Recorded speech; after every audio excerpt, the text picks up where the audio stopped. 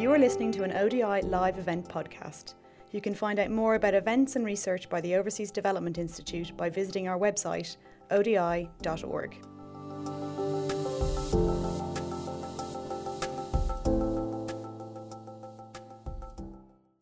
Welcome, everybody. I think we're ready to start. We may have a few more people trickling in. I suspect some people are sunning themselves instead of coming to the event, but that's understandable. Anyway, good afternoon. I'm Wendy Fenton, and I'm the coordinator of the Humanitarian Practice Network here at ODI. And on behalf of HPN and ALNAP, I'd like to welcome everybody here in the room, as well as the over 300 people who are watching online to today's event, which is focused on an urban future. But before we proceed, can I just ask you to put your phones on silent? You can still tweet. The hashtag is ThinkUrban. And also hold your questions and comments until we have our Q&A discussion a little bit later. Just over a year ago, we actually held an event here at ODI during which we discussed the challenges and opportunities of delivering humanitarian assistance in urban settings. And I mean, as was noted even then, many humanitarian organizations had already started to adapt to urban context, developing new tools, piloting new approaches, and documenting and applying lessons learned. But still, we felt that there was a lack of practical guidance, really, for practitioners, especially the guidance they needed to capitalize on the opportunities that cities offer to balance meeting immediate needs with longer-term resilience building. So today, I'm really pleased to launch the new ALNAP HPN Urban Humanitarian Response Good Practice Review, and I think you've all got one on your seats. And we hope it'll contribute to filling this gap. And this Good Practice Review, or we like to call them GPRs, because of course we have to have an acronym for everything. It was authored by David Sanderson, who's sitting here on my right, with the support of an expert advisory group.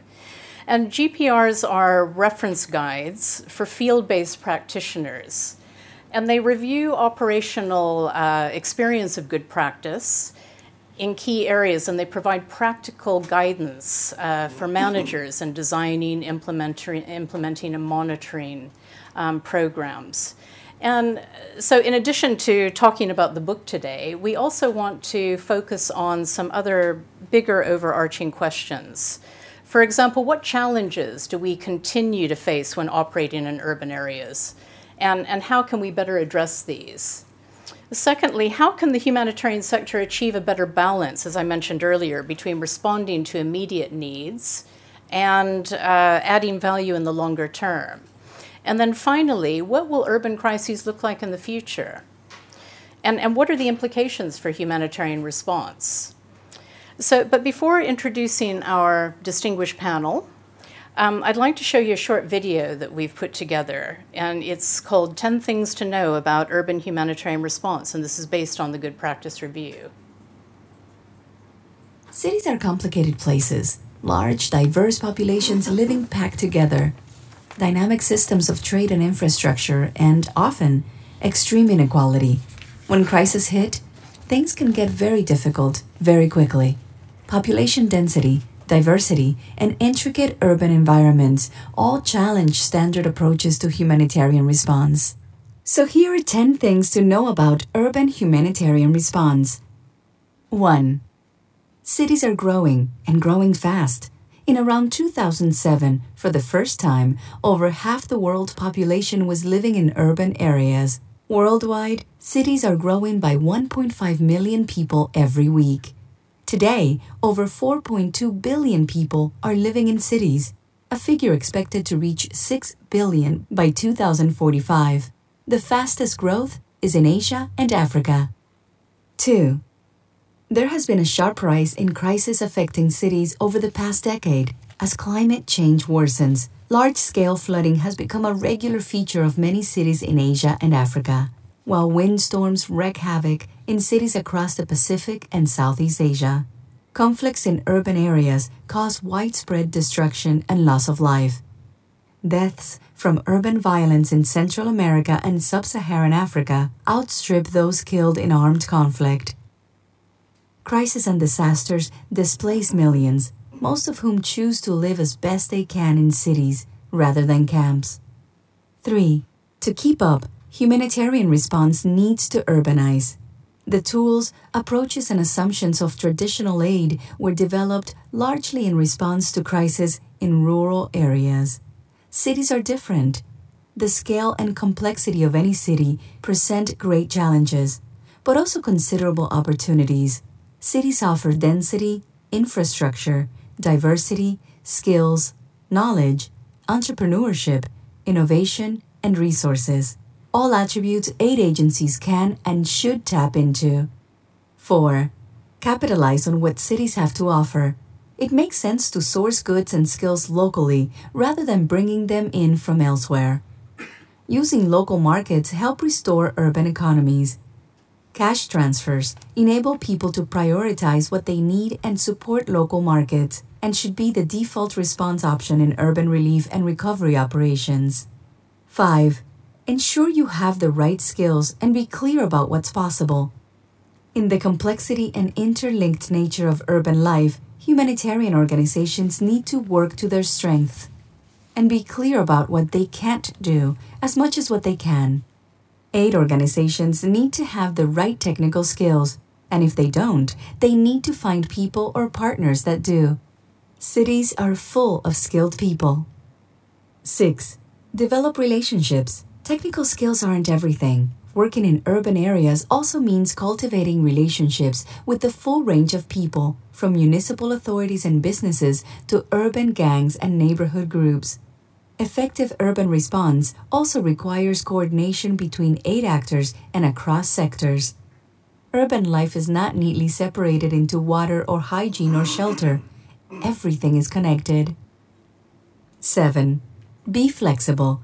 Urban crises require flexible project management tools and contextual understanding.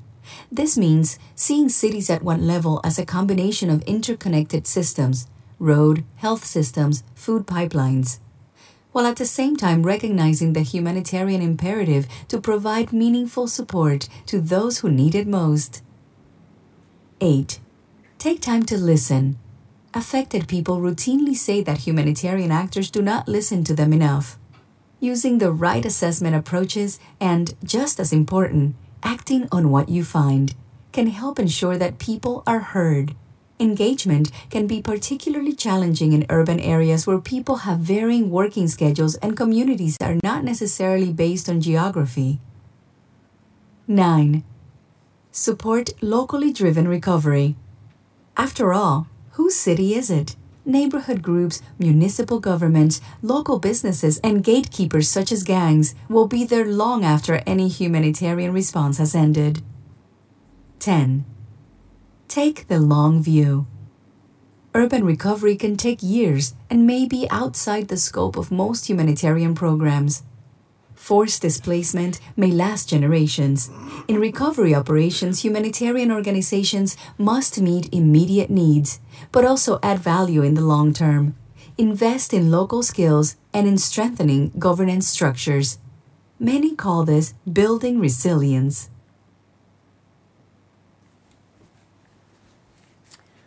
Well, I hope you found that interesting. And now that we've set the scene, I just want to introduce our panelists. So let me start with Sikdar Ahmed on my left, who's the Director of Youth and Volunteers with the Bangladesh Red Crescent Society. Having worked at the Red Crescent since 1986, Sikdar has a wealth of experience in youth and volunteer development and management, urban disaster emergency response, and operations coordination.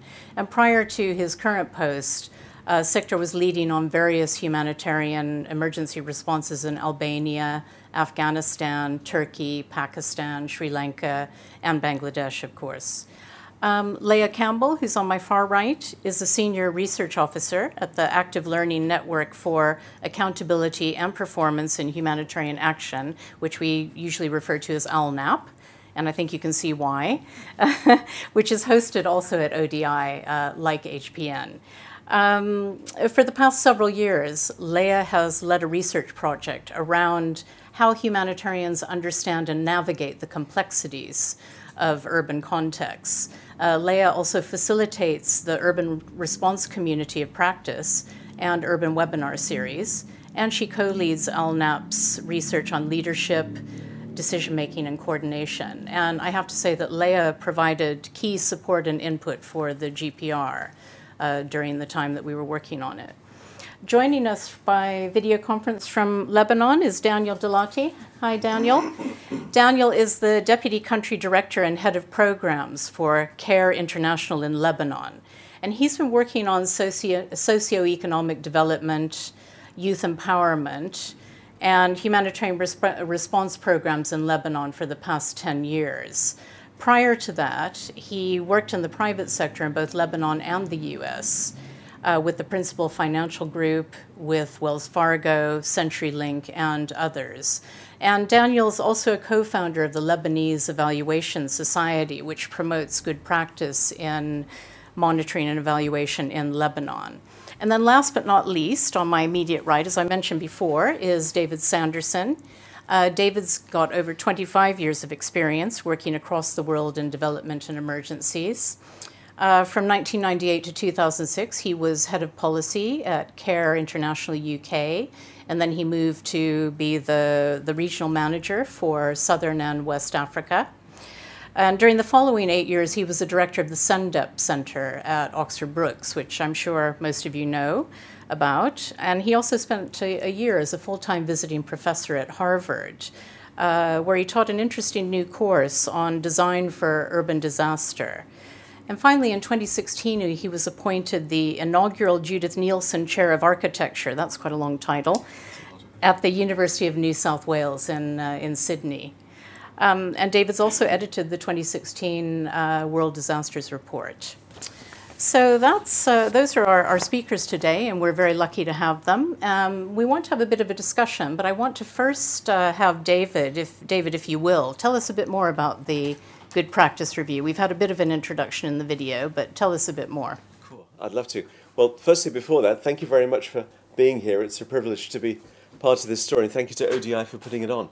And I'd just like to say beforehand, thank you, Wendy, for actually coming up with this idea to have this. This was your brainchild.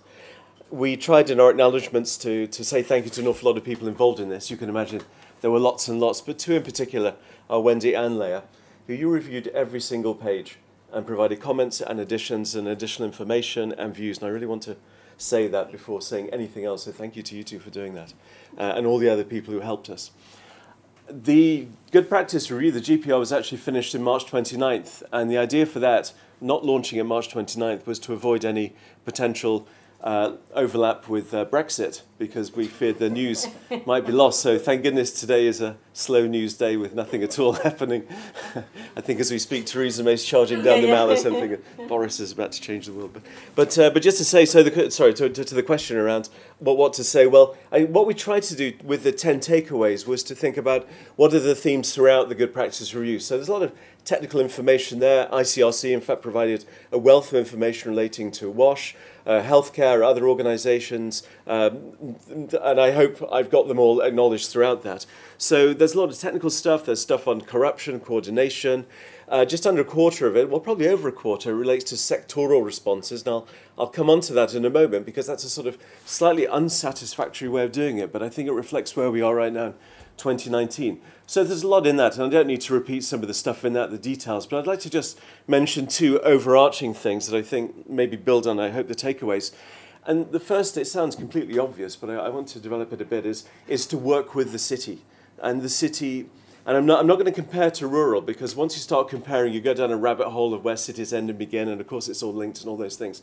But just to say that cities are very complex places, and they're different. And I'm tempted to say, just to look out the window, if we were to look out the window, see the life, the people, the connectedness, the cars, the buses, the 100,000 things going on, and think, well, how do we even begin to engage in that?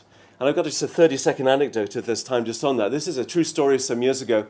A large international NGO, very well known, I won't name it, holding for the first time in a huge city a very big city. What do we know about urban and where are we going to get to and what are we thinking? And it was a 4-day workshop with some great people in it on the 10th floor of a building with all glass windows. And you could see the life of the city. Now, this was quite a good event. However, what actually happened once we got our post-it notes out, over the following 4 days, we filled the view of the city with our words and our language and our understandings and where we were coming from as, very experienced development people, humanitarian, and celebrate that.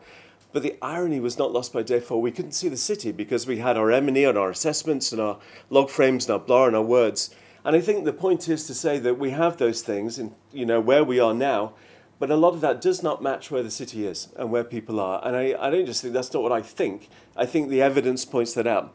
So hopefully where we've got it right, the good practice review is connecting to where humanitarianism is now, but actually I would think arguing more to the future. And in 2030, we may well have an entirely different language to what we have in 2019.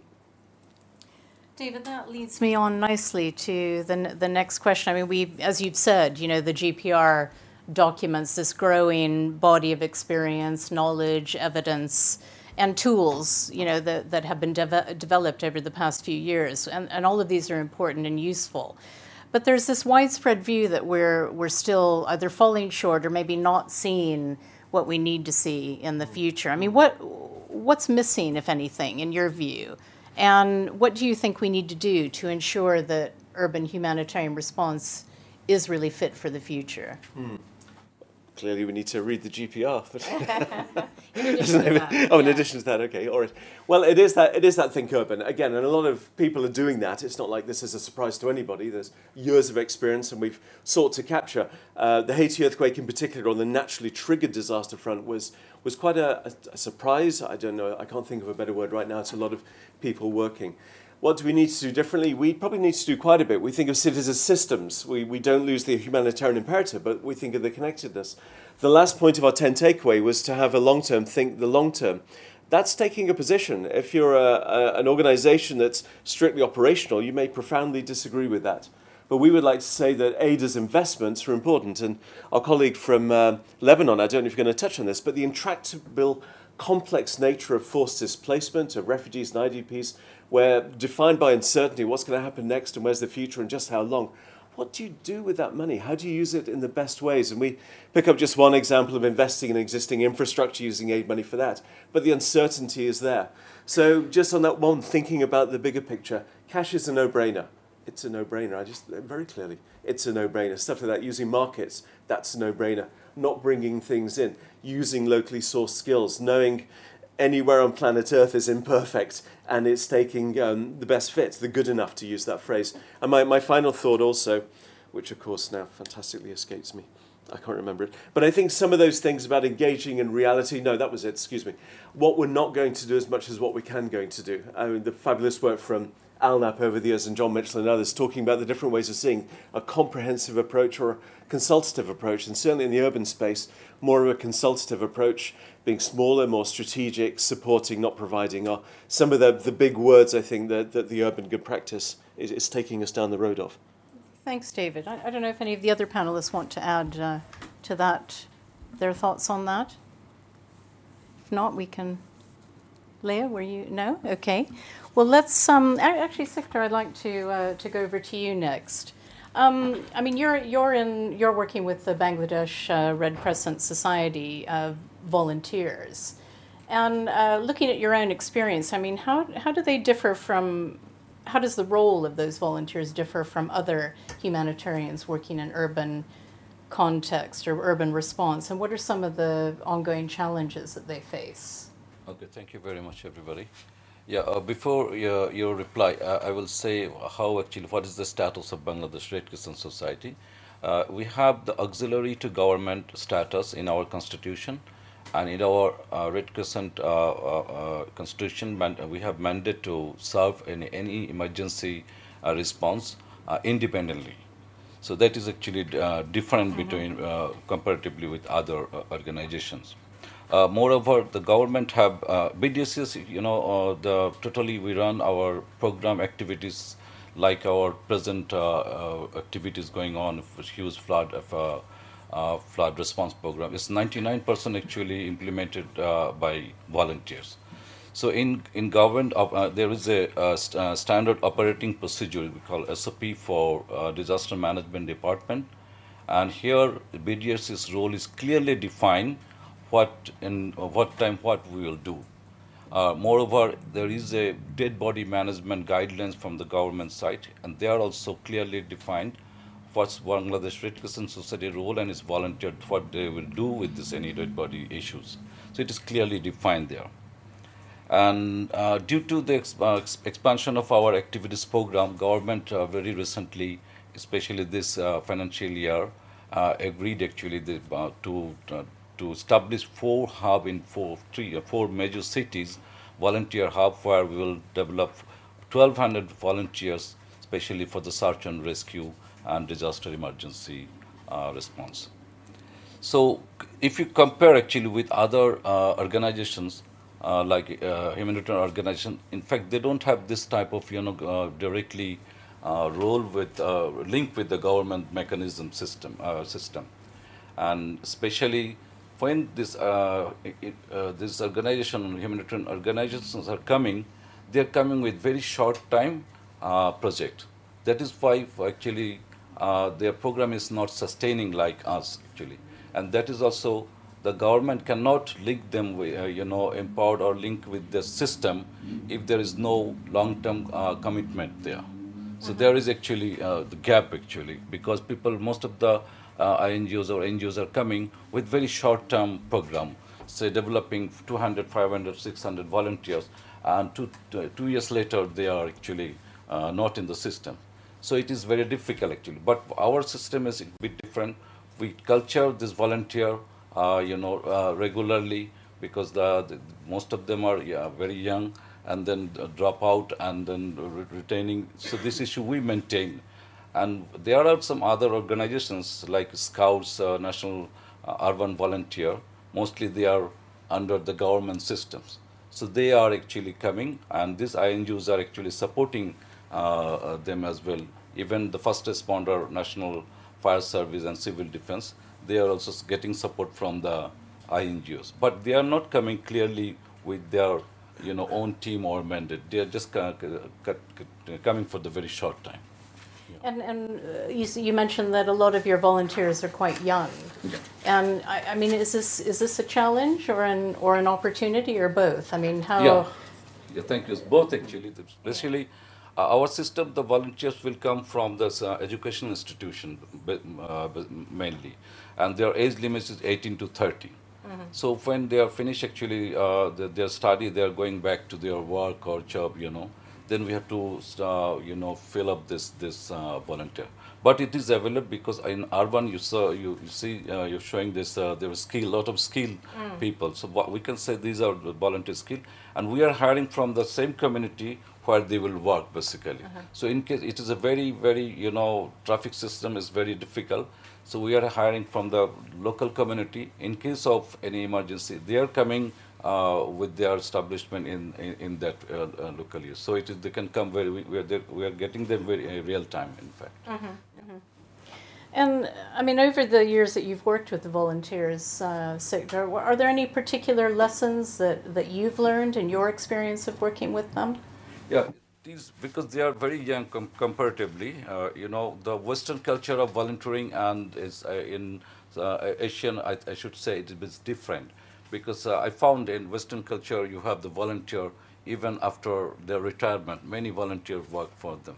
Mm-hmm. But in our, especially in Bangladesh, we have very young volunteer from the class 12 to students like this, and they are very well committed. They want to face some challenges, and sometimes they feel it's very heroic work.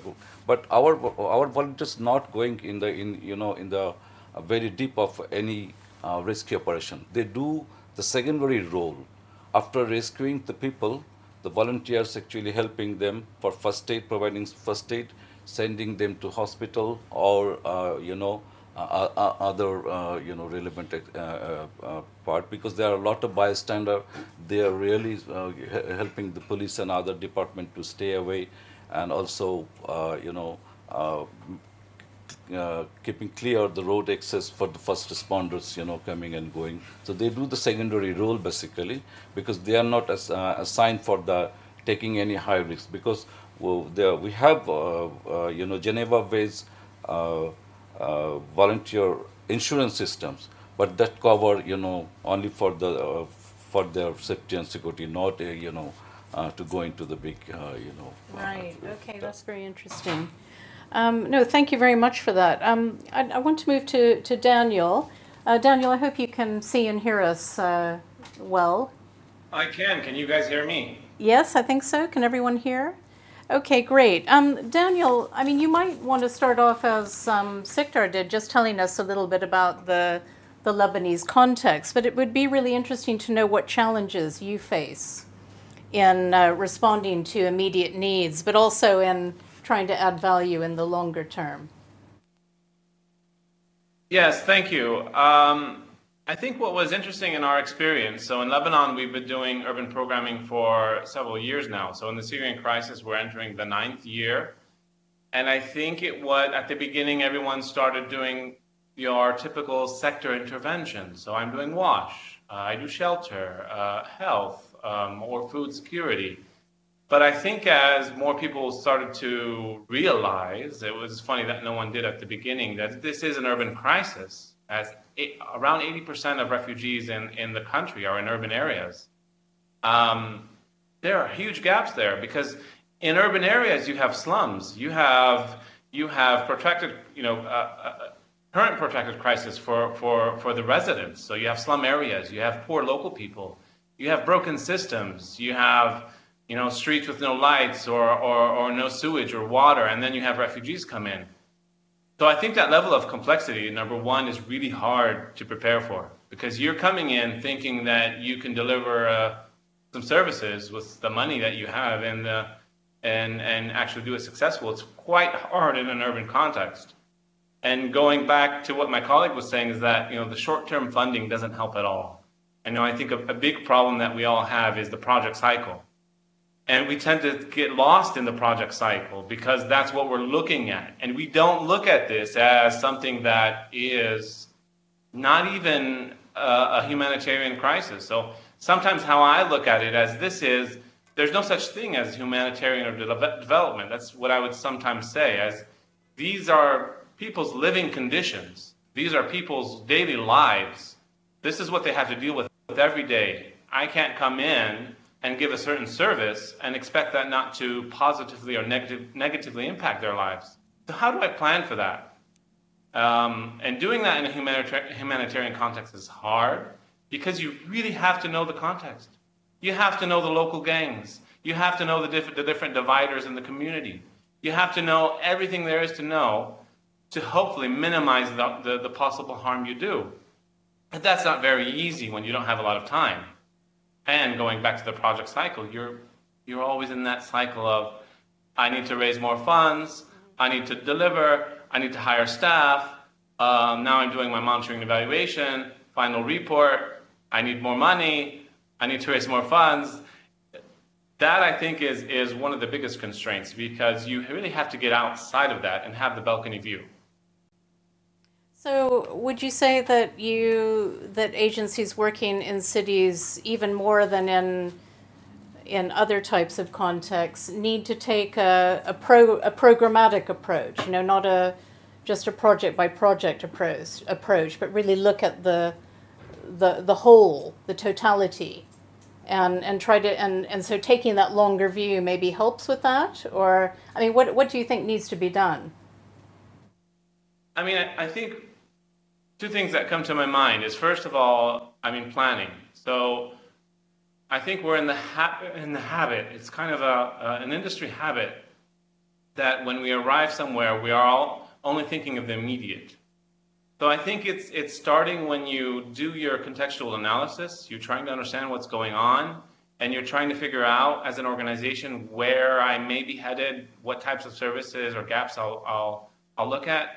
You have to have maybe scenarios. So if this goes on for 12 months, what do I do? If it goes on for 3 years, if it goes on for 5 years, what am I planning for? What type of teams or skills will I need? What are some cutoff deadlines that if something happens, do I need to bring in more different types of analysis, different types of plans, and therefore plan for different types of programming? The second thing, I think, just to link the two questions together about challenges, is that, myself, because I worked for 10 years in the private sector, I mean, if you do a bad job in day one, day two, day three, you're out of business. We are not like that, as we all know. We get funding from donors who hold us accountable. Communities don't hold us accountable. So it takes us sometimes a bit longer to realize we're not doing a good job. And I think what we can do is really heavily invest as an industry to think of how we actually change the tools and the approach that we do work through to be really more focused on what people want. Because if you're actually handing a box to someone, they're not going to say no. They're going to take the box because it's, or the cash card, as David was saying, focus on cash, completely agree. But they're going to take that, and you may not find out what they really needed. No, those are really good points. Did anybody want to add to what Daniel's said? I would love to. Thank you, Daniel. I just the way you paint that picture of that complexity, where we have our systems of accountability and project management and cycles, set it with the assumptions that you go, you do it, you do something good and you leave, and that's not your reality in the intractably complex nature of, I think, as you put it, well, daily lives, just people getting on with complexity of, I don't know what it is, jobs or housing or legal help or whatever it might be. Are you able to adapt your tools in any way that gets the support of those who provide the funding in a meaningful manner? So I think two things. I mean, I think when we started, really getting our hands dirty with urban programming, it forced us to look that. It actually forced us to think differently. You had to think of this on a longer-term perspective. We had to do protection differently. We had to think about community inclusion a lot more. When we started doing shelter programming, you start thinking about longer-term solutions. So I'm helping people improve their shelter conditions, but what am I doing on the longer term? I mean, are we talking about affordable housing policy, or talking about engaging the private sector on looking at affordable housing solutions? I ask myself those questions. I think my challenge is I don't always have the right resources to be able to propose new ideas and influence the donor because I'm caught in that project cycle. No, that's very, very interesting. Thank you, Daniel. And we'll carry on, and it'll be interesting to hear thoughts from, we've got many experienced people in our audience today, I can see, and so it will be also interesting to hear from them a little bit later on. I'm sure they have thoughts on some of these issues. I'd like to turn to Leah now. Leah, I mean, we know that working in urban areas, and we've just been talking about this actually, means working with a huge range of stakeholders and on a wide range of issues. And that are important to crisis-affected people. So how can we improve our responses in cities to account for these complexities? We've started to talk about it, but maybe you can add. Thanks, Wendy. Hi, everyone. I want to highlight 5 things here, and I'll try and do so briefly. And these, as Wendy mentioned, these come from an ongoing piece of research that ALNAP is doing about navigating the complexity of urban areas. And the first one Daniel also just brought up, which is about understanding the context. And I just want to emphasize here, when I say context, I don't mean the needs, the situation, the crisis that's just happened, because understanding that is obviously important, and the ways that we understand that need to be adapted to urban. And we've got a whole chapter on needs assessment tools and how they can be urbanized in the GPR. But what I mean by context is the politics, the stakeholders, the cultural dynamics, how bureaucracy works, what the land rights are in that place, the context which existed way before any sort of crisis happened and will continue on, and also get shaped by the crisis and shapes the crisis itself. So understanding the context is really important. The second thing is around working in a more multi-sectoral way, and this, my fellow panelists in the video also has kind of mentioned already, people don't experience their needs divided by sector. That's something that we say all the time. We don't have a lot of well-documented examples of how you actually work in a multi-sectoral way. It doesn't always mean that each organization has to become a complete generalist and abandon all technical specialism and do everything. It can mean working more collaboratively. It can mean just thinking outside the box a bit. When you see, what's that quote? When you have a hammer, you see every problem as a nail. If you specialize in one particular sector, you only see those issues, and you miss the interconnectedness between different problems and the chance to leverage opportunities that there might be to make a bigger impact in WASH because you deal with something in education. You don't realize how interconnected everything is, and that's part of understanding the context as well, as understanding how all these things interconnect. A related point would be being flexible and adaptive, partly because things change in a city, which are dynamic places, but also because you can't possibly know everything. Even if you did a very in-depth, thorough context analysis, you wouldn't capture everything because things are connected in such hidden ways. So recognizing that you won't ever know everything and that something will come up and that something will change, being able to be more flexible and adaptive. And that's why it's great. We've got a whole chapter on that in the GPR. The fourth one is about building on what already exists. And again, this was already echoed, I think, very well from my fellow panelists. There are huge numbers of actors that exist in any urban area. And the role of a humanitarian organization isn't therefore necessarily in direct implementation. It might be more in enabling and facilitating, bringing people together. As part of the research that I'm doing, the first case study is about a project in Guatemala where the main function of the INGO the case study is about is in connecting people, connecting academics with communities, with local government, with private sector actors, and being that kind of enabling force. And that's their main real kind of function, rather than directly implementing. And I think in cities where there are these wealth of local actors, where there are community volunteers and academics and private sector actors who have all of these skills and resources. As David said, it's not just not flying in stuff, but also not necessarily flying in skills that are there. But we can add something. There is a need for humanitarian expertise, but we can be more enabling and building on what exists. And the fifth one is the long-term view. And I think, I'm not trying to create a kind of debate about where humanitarian ends or what my kind of very broad definition of humanitarian might be. But I would say, even if you're just aiming to have a very short-term intervention and you think in a very kind of immediate life-saving way, there are different ways you can do that. You can do it in a way that completely gets in the way and messes up really badly the ongoing development and planning. Or, at best, you can do it in a way that doesn't get in the way of that and at least lets things continue on as they were.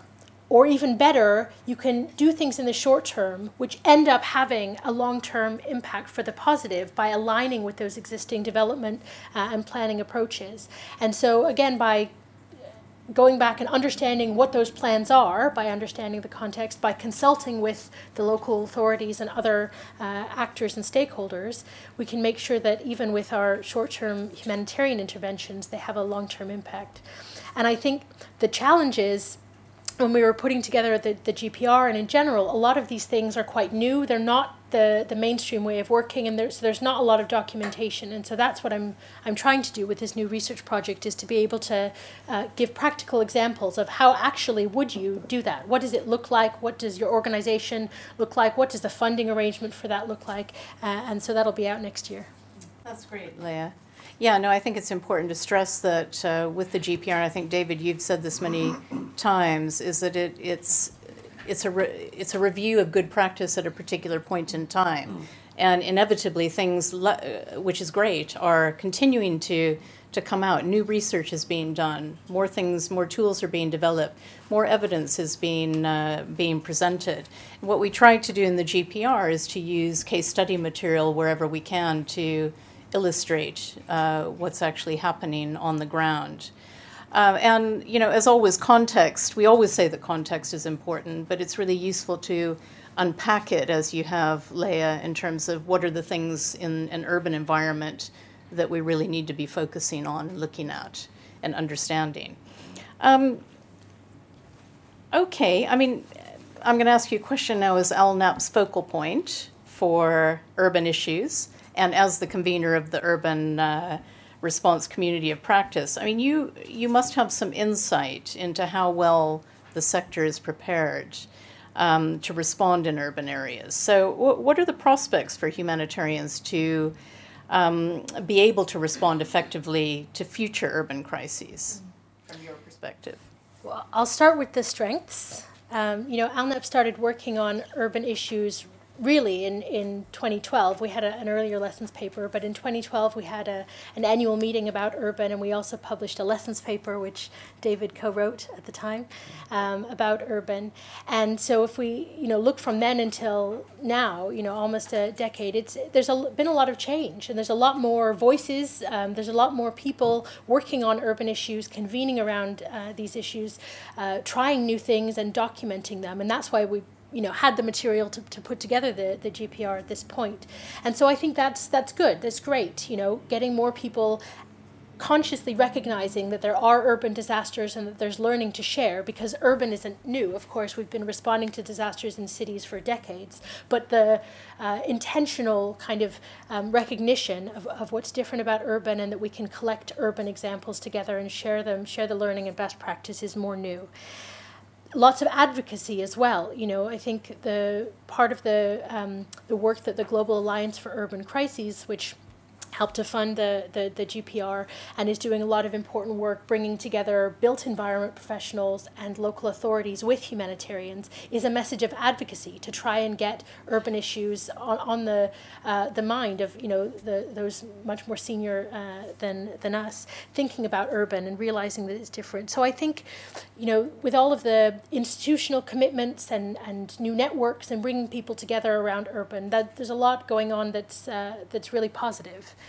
I think where we still need to kind of, push a few things. One is there are still urban skeptics. There are people who respond when we say, this is something about urban disasters, that say, well, yes, you should need, all of these things are applicable anywhere. You need to understand the context wherever you are. There's nothing special about urban. It's just, doing good humanitarian work. And that's often true, although the kind of density that we have in urban and the number of different actors and problems kind of shines a really big spotlight on the existing problems and things that we're still trying to work out everywhere, like coordination and really understanding the needs. So we have to kind of, share the GPR with our urban skeptic colleagues to show them what might be different about urban.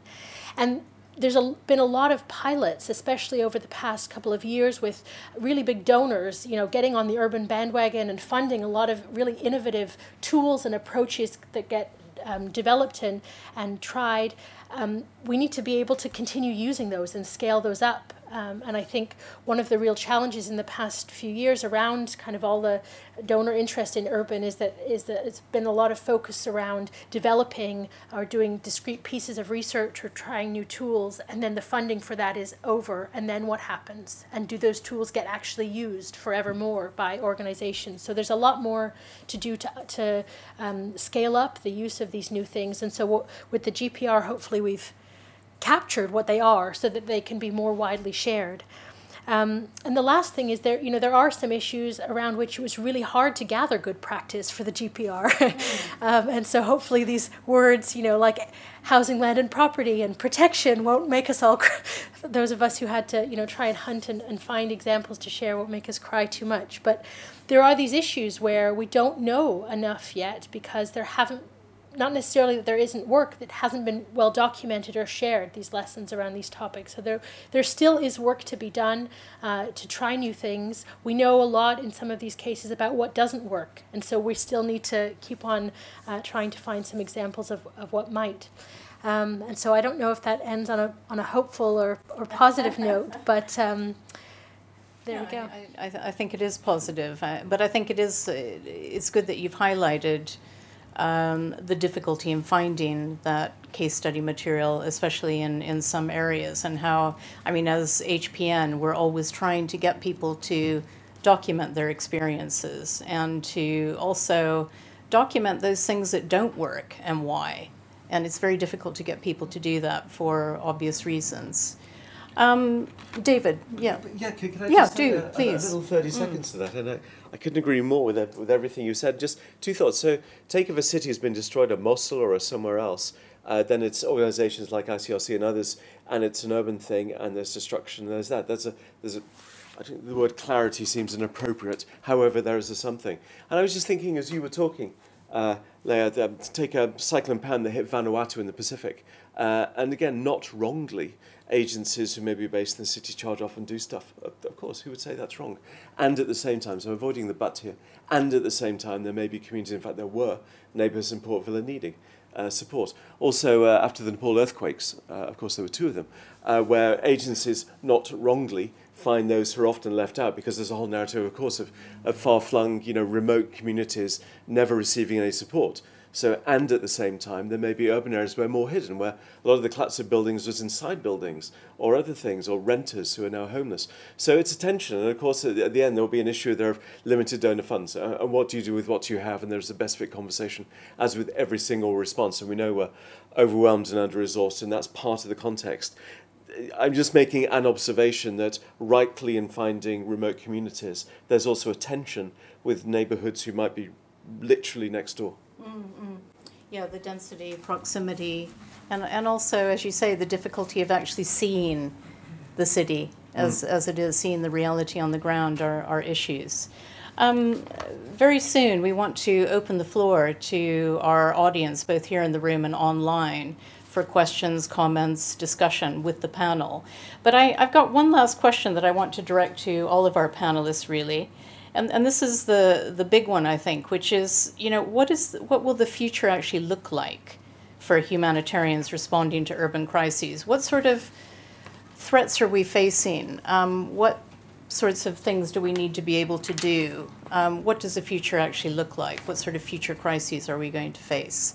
So, Daniel, I don't know if you'd like to lead off. Yeah, sure.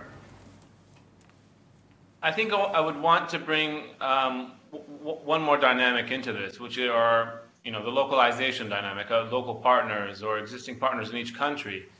And I think, Bangladesh is probably one of the best examples in the world in terms of strong local civil society. Lebanon is another one. So, for a country that has around 4 or 5 million people, there's around 10,000 registered NGOs. That's a huge number. Yeah.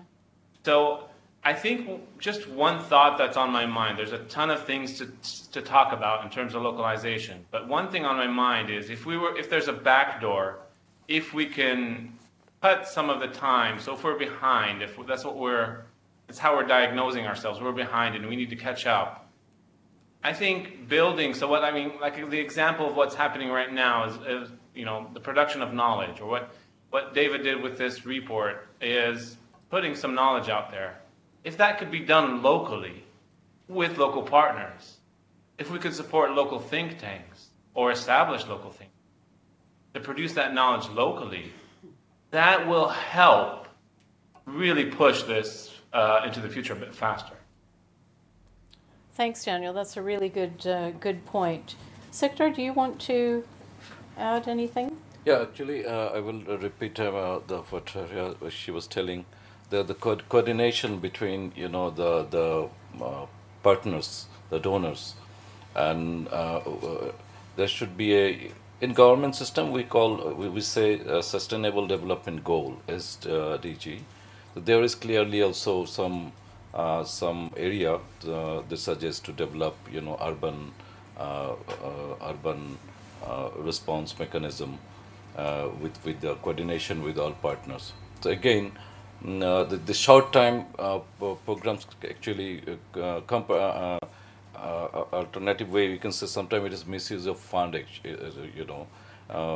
So you are developing some project for particular area for the short time, and many of the humanitarian organizations they are doing somebody doing here, somebody there, but this not is a combined effort. So that is why end of the day when they are living with this of the project, it is going back to the same point. So there should be a good coordination system with the government mechanism, support and commitment of the government, and as well the partners, the donors or organizations, humanitarian. Then it will be a sustainable system or sustainable procedure. Thanks very much, Sikdar. Leah? I think, just to say something different than I've already said, because I already talked about, how well we're potentially able to cope. I think, in the future, there are crises that blur the lines, that make it harder for us to recognize them as crises. There are things like urban violence, climate-induced, displacement, ongoing systemic vulnerabilities that exist in places that hit a crisis point, but aren't necessarily the scale of, the Haiti or Nepal earthquake. And I think that they really challenge the humanitarian sector, and they particularly do in urban, where we have so many vulnerable people already living, and where vulnerabilities can be hidden, as you talked about. So I think that's an area where, in terms of what sort of things should we be preparing for, we need to question. As well as thinking about our role as a potential enabler or facilitator rather than an implementer, and the need to support existing local actors and expertise. Also think about is there a role for the humanitarian sector in smaller crises, in hidden crises, and how do we function in that, because it's not flying in and swooping in with thousands of organizations. So what does it look like? I think this issue about everyday crises, has been highlighted actually in previous world disasters reports too, because that is actually what people. My understanding is that's what people are most worried about. I mean, the big crises are incredibly terrible and important too, but people's experience of it is it's the everyday crises that they have the most difficulty dealing with and recovering from. David. And just on that, the addition of violence as a humanitarian issue, which maybe a few years ago we wouldn't be discussing, but way more now, of course. Just putting down some thoughts with the caveat, of course, of beware all predictions that almost none come to be true. But there are some things that we know are happening. I mean, we know climate change is happening. Heat is a huge issue. Not just here, but if you have no AC and it's 49 degrees and you're in an informal settlement, heat is a threat to your very life. Of course, conflict, one would hope that will never... will be swept away, but there will most certainly be that. Of course, disasters, violence, as we've mentioned. Of course, changing cityscapes. I mean, if you listen to people talking about AI and the way things and artificial intelligence and the changes that are about to happen in the next 20 years, like way more of machine learning, the Internet of Things, all other stuff which will profoundly shape our worlds, and especially urban worlds, that's a whole context, which, I mean, who knows what's going to happen. If you think of, people now talk about a post-globalization world, with the rise of right-wing and Trump, and in the next half an hour our new Prime Minister or whatever it might be. But a whole shift, certainly in Europe as well, but also where I live in Australia and elsewhere. There are political shifts in the sort of not neocolonial, but whole consensus around liberal stuff shifting and changing. We're in a changing world in many ways. Of course, it's constant change, but a lot of the assumptions which I think development are based on are changing. Even that word development, I mean, one of the great achievements in the last few decades, as we know, has been the drop of poverty, mostly through growth of China, actually, and middle class and stuff like that. So the whole assumption of a development organization with a portfolio of emergency and development, in 20 years' time, it's going to be different, for good reasons, by the way, some might say. So where does that leave us in our immediate questions? Smaller, more strategic, consultative, no assumption that we're going to go and fix it. That may have been the case before, and maybe just total blur between what's currently called the nexus, of course, of development and humanitarianism. It's not there. Supporting governments. We're seeing governments saying, no, you can't come into our country. Actually, we will deal with our disaster. Well, that actually, you might say, is a very good thing, although it can be a bad thing if it's for political reason of exclusion. But more of a blur, less of a thing that your language, Daniel, talking about. We come with our clusters, and actually it doesn't fit real life, as you said as well there. So clusters have been good. the evidence is it's been good and better than what was before. That's a matter of record. But not for urban areas. IRC and others are saying no. So a shift, a more, if you like, a demand-led approach, and area-based approaches are part of that conversation right now that especially excite the shelter cluster and others for good reason. So a lot of shift and way more, but for sure we can't do business as usual. I think that's the point. Thanks very much. Okay, well, I'd like to open the floor now. First, taking questions, I'll take them in batches of about 3 or 4 from people in the room, and I've got a few questions here from our online audience as well. So, any questions or comments? If you could raise your hand. We've got a microphone, I think, that will be taking round, and if you could identify yourself before you speak, that would be great. Yes, let's start here.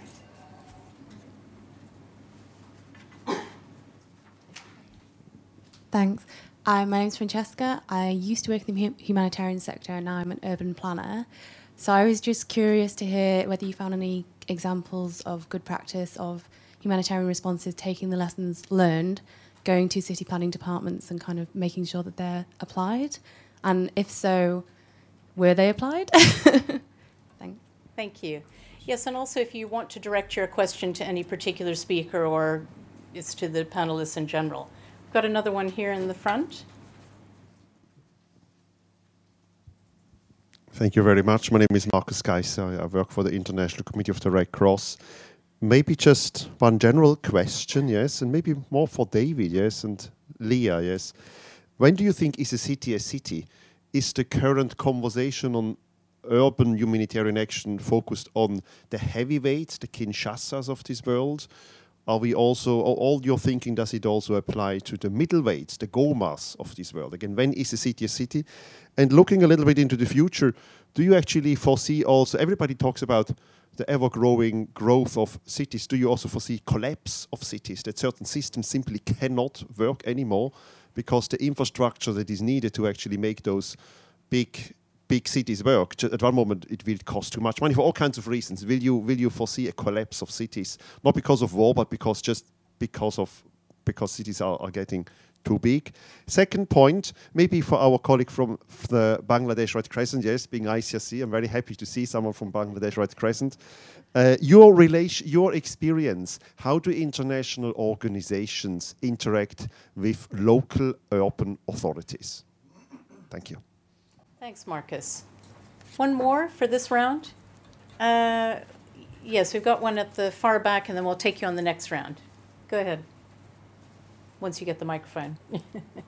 Hi, Dalia Aranki. I come from the cluster, Housing, Land, Property Area of Responsibility. And first I'd like to say very happy to work with the research in documenting and finding good examples, because I think we do have some good practice. So very happy to work with ALNAP if that's useful in terms of identifying those good practices and working together to see how best to document.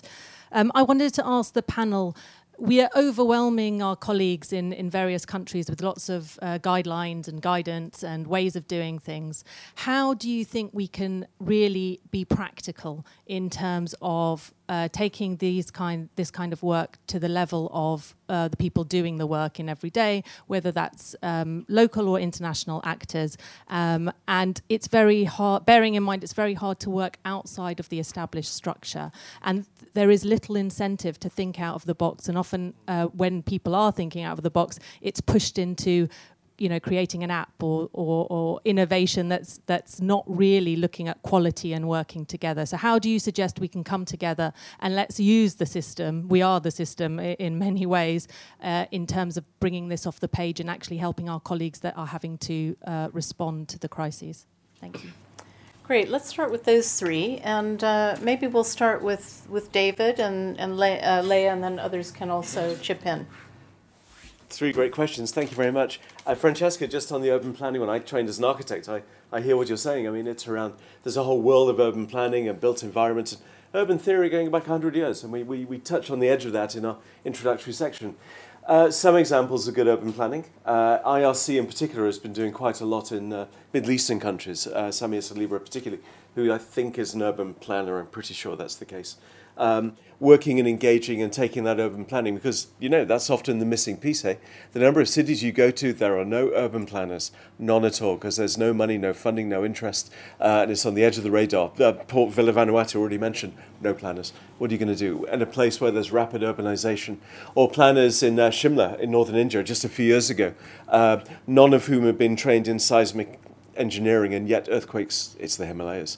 So there's a whole gap there and a weakness. I mean, it's not like it works in many countries of the world, but we did try and find good examples. So thank you for saying that. Bringing that whole existing urban thinking that's been around forever to a humanitarian sector. Maybe I could jump to you then, Dalia, thirdly, saying that about making it fit. And I don't know whether we got it right or not, so I'm not going to try and sell this, but what we did try to do is meet it where people are right now. Hence why so much is on sectors. You know what, if you were to write this from first principles, you wouldn't even mention sectors, you know. And I really take your point about, you know, thinking out about creativity. Maybe that's the reason why innovation has become a word the last few years. And I know some people push back against that, the Humanitarian Innovation Fund or the others that exist, which are incentivizing creativity through funding.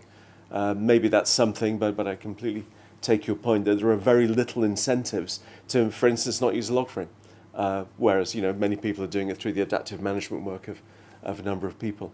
And thirdly, of yours, when's a city, Marcus? We could speak all day in definitions. I'm guessing you're not meaning that. A friend of mine said a few years ago, well, you know, if a definition is density, where you use the cash economy and most people aren't farmers, that's a good definition for a cruiser ship. And I don't say that just pithily, but we sought to avoid a little bit around definitions. That said, I mean, the big or the small cities, Wendy made the point at the get-go, that it's often about those hidden crises that's the issue. So we, in the GPR, there's a little bit on that, but then trying to sidestep it a little bit. If you find it useful for non-urban, good. I mean, who's to say that's bad, obviously, in any way? Leah, do you want to add? On an example of urban planning, I would highlight the work that UN Habitat is doing in Lebanon. They've got some things called city profiles, which draw on an urban planner's toolkit, and they've also for a long time been doing capacity building of municipalities before the Syrian civil war, which gave them really good relationships to build on when they started working with city officials to put together these urban profiles. So it's quite interesting, and it's cited as an example in the GPR. On cities and definitions, I try not to define certain things like urban or systems or complexity, because we can get lost in the kind of buzzword jargon. There is a definition that I've used in a paper called Stepping Back, which is in the hallway, which is more about kind of, you know, if it's sort of more like a market economy and if it's sort of like this and, you know, that sort of thing. But I think the important thing is to emphasize what you kind of were getting at, the growth in the world in urban is in middle cities or in smaller cities. That's where the major growth is happening. So in terms of, you know, where future crises will be, they're quite likely to be in smaller and medium-sized cities. And so that's something we need to take account of and not have only examples that are learning from, you know, the really big ones, and have examples that are learning from those. And then on the point about kind of sharing this with people and thinking outside of the box. On the sharing, I think the good thing about the GPR is that it's a resource guide. It's not a narrative, you know, read it cover to cover sort of book. It is a reference piece. So if you have a colleague who is a WASH person, you can suggest they read the WASH chapter, and if that gets them interested, they can read some other ones, and we do direct one to other chapters. You know, if you're about to do a needs assessment, you can read the chapter just on that to brush up. They're all quite short and brief. The point is to direct people to resources and learning documents that already exist rather than reinventing the wheel. So it's quite handy in that sort of thing. It's easier to share, I think, than some of our some other publications. And then in terms of thinking outside the box, this is something that I've been trying to work into the urban complexity research that I've been doing. And one interesting thing that I'm exploring and following and will be writing about next year is this whole world of what's called systems thinking tools, which I've been looking a lot at how these tools are used in the education sector in the US, where they teach children from kindergarten how to think outside the box, how to realize that you're coming from a certain perspective, how to map things out and look at feedback loops to identify how things are connected. And they have a lot of very basic, as I say, they're teaching this in elementary schools. And there's some interesting work done outside the humanitarian sector on that. So hopefully that's something that I'd have a better answer for once I've finished fully looking into that. But I think there are potentials for how to do that, looking at sectors like education or business, where they might be a bit ahead of us. Thanks. And before, David, I think you had something you wanted to add. Before I let you do that, just to say, with the GPR, it is a reference material, but it's also designed to try to make you think. So it sort of talks about what are the issues that you need to consider, that you need to think about. Not so much, this is how you do something, step 1, 2, 3, 4. But really, these are things that you need to consider and look at, think about before you actually make your decision or in the process of developing your program. And we think that's a really useful way to go about doing things, because it doesn't mean that everyone who uses it is going to come up with the same answer. It means that it's going to make you think about those critical questions. David. Well, thank you. So, with apologies, Marcus, your second question about city collapse, a fascinating thought. I mean, history is full of cities that have recovered, of course, after conflict. We're in London right now, which was largely bombed and destroyed widely in World War II. Whole cities such as Berlin or Coventry, which became the playground for the urban planners afterwards, unfortunately, at a time of modernism, some might say. So there are cities that have recovered. There's so much investments, there's so many things. But then there have been, in history, cities that have been abandoned in history through lack of water. Cape Town recently, of course, ran out of water. Where I live in New South Wales, which has protracted drought, a small town called Walgett has no water whatsoever, and water is brought in water bottles and trucks. And that may go on for a very long time. But whether people then abandon cities, who knows? Probably not. There's so much investment that's gone on. But who knows? Maybe it will happen. Thanks, David. Yeah. Victor. Yes, Marcus. Your question was how this other organization worked with us. That system. Yeah. Yes, I mean, also I understand you're working for the Bangladesh Red Crescent. Yes, I'm probably also interested in local authorities. I suppose that you also engage with local authorities from your experience. How do international organizations engage with local authorities, or with your society? Yes, doesn't really. Yeah. Okay. I mean, we have two types of actually organizations supporting us. One is our movement partners. It's mean ICRC, IFRC, and different national societies like American, British, German. They are working as well. So, and if you see, when it is the fund coming from the European Union, any fund, they cannot directly invest in our system. They have to come through any European other organization like British Red Cross or German Red Cross. So, and then we have our national strategic plan. So in through this, they're normally funding to implement fulfill the strategic plan, and then it is coming to national headquarters. Then in the root level, we have actually our more partners, like especially the local municipalities or local government. So in case of one program, like it is basically ICRC supported program, we call it First Aid in Other Situation of Violence. We have a lot of violence issues, especially political violence in our country. So this is actually fund maybe from the ICRC, but it's totally actually a national society system. We are implementing. We have teams in different districts, especially the big cities, and whenever any crisis coming, we are deploying our volunteer. And we have very good connection with the police department and government system, because this kind of violent situation, if you don't have a good connection with the local authorities, it is very difficult for our volunteers. So that is why we have regularly we have to organize some kind of coordination meeting with not only the authorities or even with the local political parties. Say maybe they are not facing each other in the normal time, but they are coming in when it's question of Red Crescent. Everybody is coming, including the journalists. So we do the local meeting with all the partners, stakeholders, that in case of any crisis, if we are volunteer deployed, please don't hurt them like this way. And in other program like development programs, say other national society also supporting, it's called Earthquake Emergency Response Program. So then we use our local, we call sub-district or level volunteers from the community.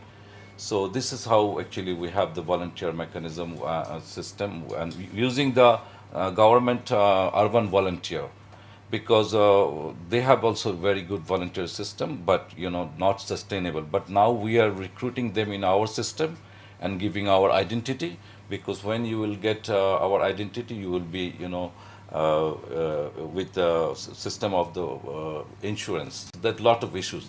So this is actually, we have very good coordination with the partners and local government. Thank you very much. Daniel, was there anything that you wanted to add on any of the questions? Yeah, quick one to the gentleman from ICRC. For our programming, I mean, one of the cities we work in is around 500,000 in population. So that and even smaller. And secondly, my regards to Dalia. Long time no see. Please be in touch. And just to answer your question, Dalia, and to try and answer your question, actually, yes, we should be practical. But I think what I was trying to say is, how do we link this discussion to the discussion around localization, the discussion around the nexus? It's all interlinked, and it's all the same thing. It's how are we going to transform this industry? How are we going to change? And how are we going to do it differently? This is just one of the chapter in that discussion. So I don't know if that answers how to be practical, but into furthering that discussion, it's really behavior change, isn't it? I mean, it's like what we attempt to do in the work we do. It's on ourselves. We need to change the way we behave, the way we act, plan, and do all of this. Thanks, Daniel. No, very good point, too. And some of those discussions are taking place. I mean, I mentioned this only because I've been working on it for a few months now, the Grand Bargain. But at least there are those different strands of work that are taking place, but around localization, the nexus, and other things, where some of those discussions are coming together, and the way that you fund urban programs through a number of different sources, and getting organizations like the World Bank to come in and fund one part of it, whereas humanitarians are doing another part. But there's a whole that we're talking about, whole as in WHOLE, as opposed to the other type. So I think that's a really good area or gap anyway, because urban isn't often mentioned in those discussions, I have to say. Okay, thank you very much. I've got a few questions from the online audience, and I'll go back to those of you who had your hands up earlier here. The first one comes from Saeed Zanin, who works with aid organizations in Gaza. Urbanizing humanitarian response requires that aid agencies engage with the informal sector in developing cities. How can aid agencies legitimately conduct such activities without causing harm? For example, harming informal businesses by exposing them to government attention. So that's one question, and quite a difficult one, I think. Shall I do 2 or 3 of these? I've got 3 actually at the moment. The second one is from Alain Karagot, who's a humanitarian advisor with Oxfam. What kind of value do traditional, in quotation marks, humanitarian actors add in a place where there are so many resources, actors, formal, informal, public, private, CSO, governance bodies, and mechanisms already working? So what's the added value of traditional humanitarian actors? I suppose this means in urban areas. And finally, this one is from Patrick Culver, who's with the American Red Cross, formerly with MSF. I've seen organizations speak a lot about minimum thresholds of affected people to justify a response. However, in urban areas, this can be less clear due to the systematic issues which already take place. Are there key indicators which differ in an urban response to decide how and when to intervene? And I can, as they're written down, I can read any of those over again if you didn't get them.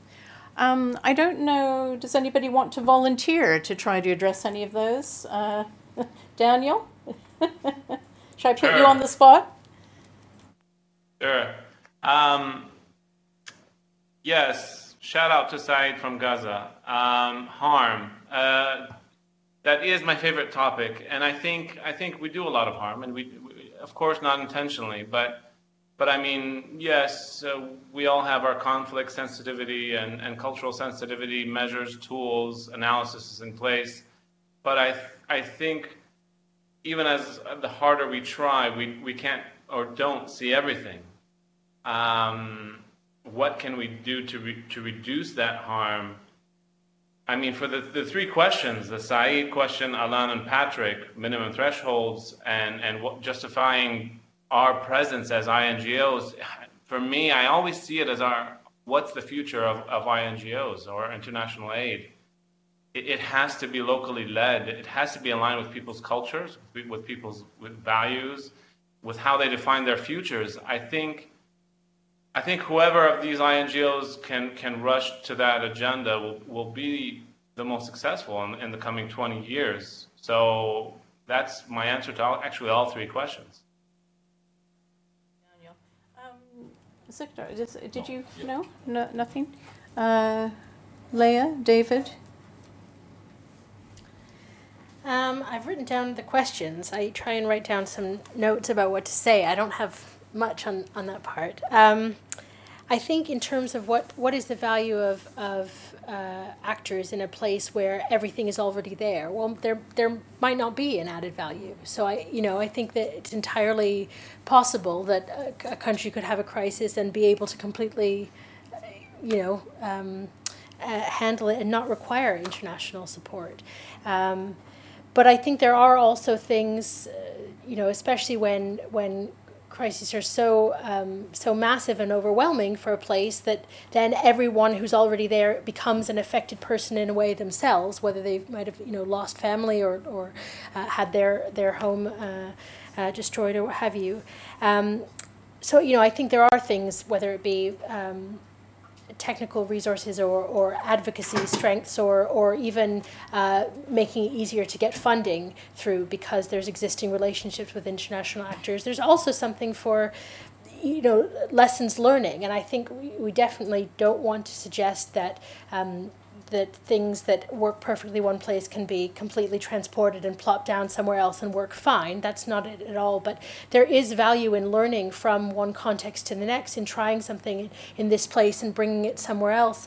And so there is a value in maintaining kind of those linkages around the world, rather than just kind of having everyone stay in one place. But I think we have to be more critical and humble isn't the right word, but question, is there an added value here? And that might be no. And so that, I can't say exactly what the value might be, but in a place like Indonesia, where they said, we've got it, thank you, maybe, maybe they do. And we just have to be there to potentially help as needed. And that might be remote. A lot of the things that we can do might not involve flying over there, but might involve, remote support. Yeah, no, I was just going to say, I think that's important. I think the functions like that you mentioned earlier and others like mentoring, supporting, connecting, those are often undervalued functions, but really important ones. And they can be very much in the background and be at the request of either partners or affected organizations or people in the field. But we often don't think of that first. We think of what things can we supply, what can we actually do. So I think that's an important one. David? Yes, just briefly, because I think it's been said. I like the word humility, by the way. I think that's a nice word to introduce into this. I may be wrong with Alan's thing, but I wonder if traditional is a euphemism for expatriate.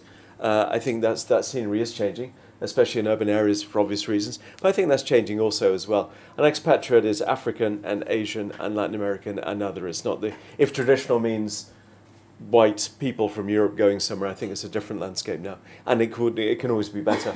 But I could be quite wrong in interpreting that question. Saeed, your point about in Gaza, I have no answer for that, about informal sector engagement, because that's the immediate conundrum we all know about. You're not allowed to work because government says you're informal, and yet you might be the most vulnerable, and it's squaring that circle. Some people just do it anyway, of course, and just get on with it because that's the reality of an intractably complicated area. And very briefly, finally, because it's already been touched on, Patrick, relating to thresholds and indicators, of course, SPHERE is something that springs to mind. The SPHERE project around minimum standards, that was given a sort of urban layering in its most recent incarnation. A lot of work went into that, and well, SPHERE right now is actually looking for a rewrite of its urban thinking that Ben Mountfield did some years ago. So there is genuine effort relating to that and how to get that right. But just to add to that, of course, as we all know, minimum standards, if that's a race to the bottom, then of course that's a problem. And yet, when used correctly, they're very helpful. Thanks, David. Okay, let's take more questions from the audience here. And I've got another interesting one online. There was someone who had their hand up. Did you still want to? Yes, go ahead. First of all, thank you so much for the nice presentation and lots of information. I would like to second the point of Daniel's to support local think tanks because my name is George. I'm working in Syria with many organizations on urbanism and rebuilding, reconstruction and stuff. So my question, I'm sorry if it's a little bit far. I'm really interested to hear some of your recommendations to us. It's very limited, the places that we can share with people and international experiences like you. We have very small and limited experience based on the stuff that we have access to. So whatever recommendations, stuff that we should be working on, things that we should be doing to help people working outside to support us also. So any recommendations from you would be highly appreciated. Thank you so much. Thank you. Others? That's over here. Sam? Yeah. Hi, Sam Carpenter, DFID. I just wanted to share a couple of very quick examples because I think sometimes it can get a bit abstract of how we're trying to put it into practice. I think Yemen's one really good example, the breakdown of the urban system. So Sana sewer network broke down 10 days after you had the cholera outbreak 2 summers ago. And actually a lot of it was with the split of the central banks, how do we get incentives paid for the local workers? And that was what it came through the World Bank crisis finance, some of that went to UNICEF, you could actually get people paid for some of the solid waste, for some of the sanitation municipal workers. So again, like everything you're saying, you're working on supporting the urban systems that are there. And then Libya, an example recently, the offensive on Tripoli. One of the things we did in funding WHO was looking more at basically their emergency medical teams. How do you actually sort of augment existing public health emergency trauma systems? So basically just funding them to contract a surgeon, an anaesthetist, a nurse, that would then go in and get supplies into the pre-existing system, and you've got skilled health workforce already in country. So it's quite different to the old sort of model of what we're doing. So just because sometimes people say, when we say, interconnected, complex urban system, people say, yeah. I mean, what are you actually doing differently? So I think there are examples of where we are, changing how we're working. Thanks for that, Sam. Yeah, Harriet. Hi, Harriet Purchase from Redar, and well done, David. That was a monster job that you've done getting through this. I have a question. So we're talking about humanitarian preparedness and looking at what will look like in 20 years' time, because this is all shifting. So a question for the panel is, what should we be investing in ourselves to ensure that we actually meet the requirements in 20 years' time? So they always say at school at the moment, the kids that we're teaching are being prepared for jobs that don't exist at the moment. So we should think of it in the same way that the humanitarian system at the moment, the capacity building that we're doing within our own system, we should be building for capacity for 20 years' time. Where do we need to build that capacity? Thank you. I think we've got 3 now. I've got one online that I'd like to read out. It's quite a different one, but I think quite an interesting one too. And then we'll go back to our panel. Does the panel see any big differences or particular challenges for humanitarian organizations coordinating with security forces in large urban areas during conflicts? And this is from Paul Shuri, who is a CivMil advisor working for NATO. So any big differences or particular challenges for humanitarians coordinating with security forces in large urban areas during conflict? Right, well, let's go back to our panel. Let me start down at this end again. Daniel, is there anything that out of any of those that wide range of questions you'd like to comment on? Yeah, I would go for Harriet's question on what we need to learn in the next 20 years. I think we still think in silos. So in CARE Lebanon, we have a leadership program for our managers. And the organizers are the same organizers who put together the Humanitarian Leadership Master's degree that's in Australia. It's one of the first in the world. So for me, it was kind of interesting that it was called Humanitarian Leadership Program and not Aid Leadership Program. So I think what we need to learn is we can't wait to figure it out. We have to now learn the skills we know will be needed to deal with humanitarian development, urban crisis in the future. I think they'll increase, especially in hotspots like the Middle East. I mean, they will only continue to grow and get more complex. So there's certain skills that we'll need to learn around local economic development, around, as Leah was saying, systems thinking, that will change how we completely approach, design, and implement some of these projects and how we partner. So those kind of skills, if you know how to get them, let me know, because I'm looking to enroll in a PhD to learn those. But that's really what we need. How does social change happen in those complex, socioeconomic change happen in those complex kind of situations? What's the role of of religion in areas where religion is now or faith is now, I would say, on the rise, according to some of the how do we deal with these things? Those are things that aren't there yet. So I would say, yeah. So maybe I didn't answer, but trying to clarify that. Okay, so you're saying that we need to invest in making sure that agency staff understand these things or explore these issues more and really understand them as part of the context? I would say in terms of the question being, what do we need to learn if we're children now for the jobs of the future? We need to learn those skills, in a cross-sectional kind of way. We need to, have cross-sectional programs, or at least have these supplemental programs that people can get. So for me, my blessing was I have an MBA, so I understand the private sector. I understand how to design, how to do strategic planning. That for me is the easy part. For me, the hard part is really social change and all that stuff, and how to work around that. Right. Thank you very much, Daniel. Siktar, do you want to comment just on it? One comment about this, the meet-their requirement actually. Sometimes actually it is really difficult meeting the requirement, because most of the time when you will we are developing plan with sitting with the local community, it is always very high ambitious actually. So high ambitious plan they are requesting. I mean, establish this, yeah. But the question is the maintenance of this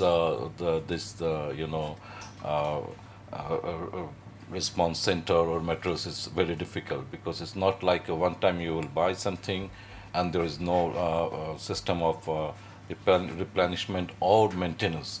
So it is very difficult. So this high ambition versus need, it is always there is some. You can say difference. There is some difference. Yeah. So soft support is actually normally sometimes it's not well accepted. Right. Yeah. Thank you. Leah? I think the only one I can touch on is Harriet's question as well. I think perhaps not necessarily skills that we need to invest in, but whole disciplines that we need to bring more of into the sector. I think we have a lot of sectoral expertise and kind of program design expertise, and what the urban crises have shown us is the need to harness built environment skills, urban planning, and so on, and also the skills of anthropologists and how important that they were to the West African Ebola outbreak, which was so largely urban, and to to harness these skills that are not part of traditional ways that we think of sector skill bases, and bring those in, and then all the systems thinking stuff, thinking differently, recognizing other perspectives, being able to take a step back, seeing what's under the surface, looking at root causes, just the ability to think outside the box. I think, unfortunately, are skills that we should have been teaching our younger humanitarian selves and haven't. So we can't just teach the next generation now. We all need to kind of, get on board as well. Thanks, Leah. David? Just very briefly, these are really hard questions. Was it Ursh, your name? Excuse me. Yes. Serge? Marit, I'm so sorry, I missed you. Excuse me. In terms of recommendations, we sought to do the best we could to gather what we could.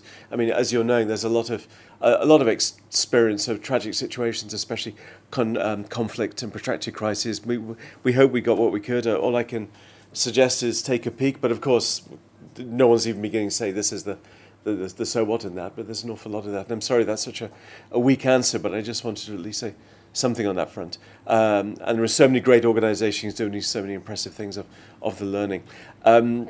Thank you, Harriet, for what you said, by the way, and thank you for your inputs, especially on the WASH chapter and throughout as well, and being part of the advisory committee on that.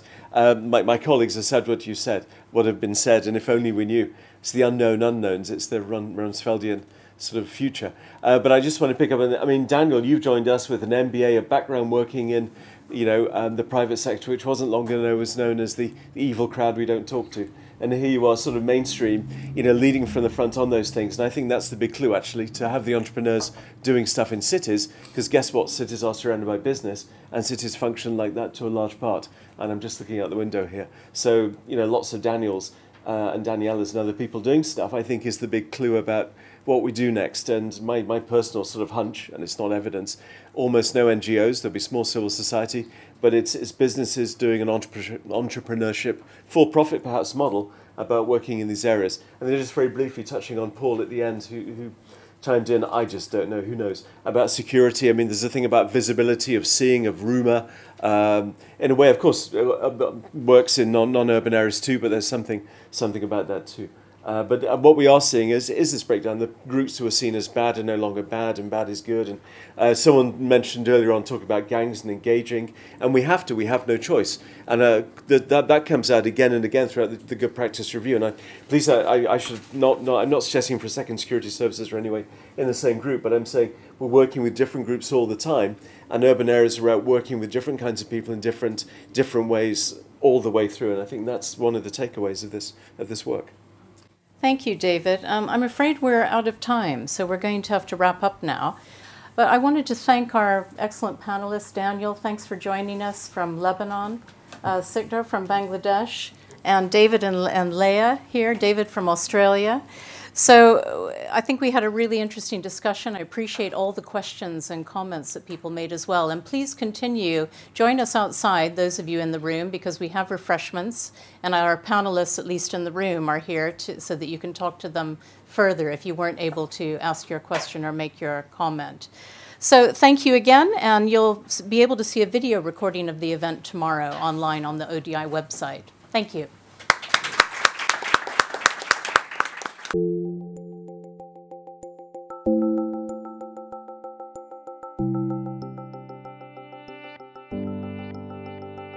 Thank you for listening. For more ODI live event podcasts, find us on SoundCloud or subscribe to the Overseas Development Institute podcasts via iTunes.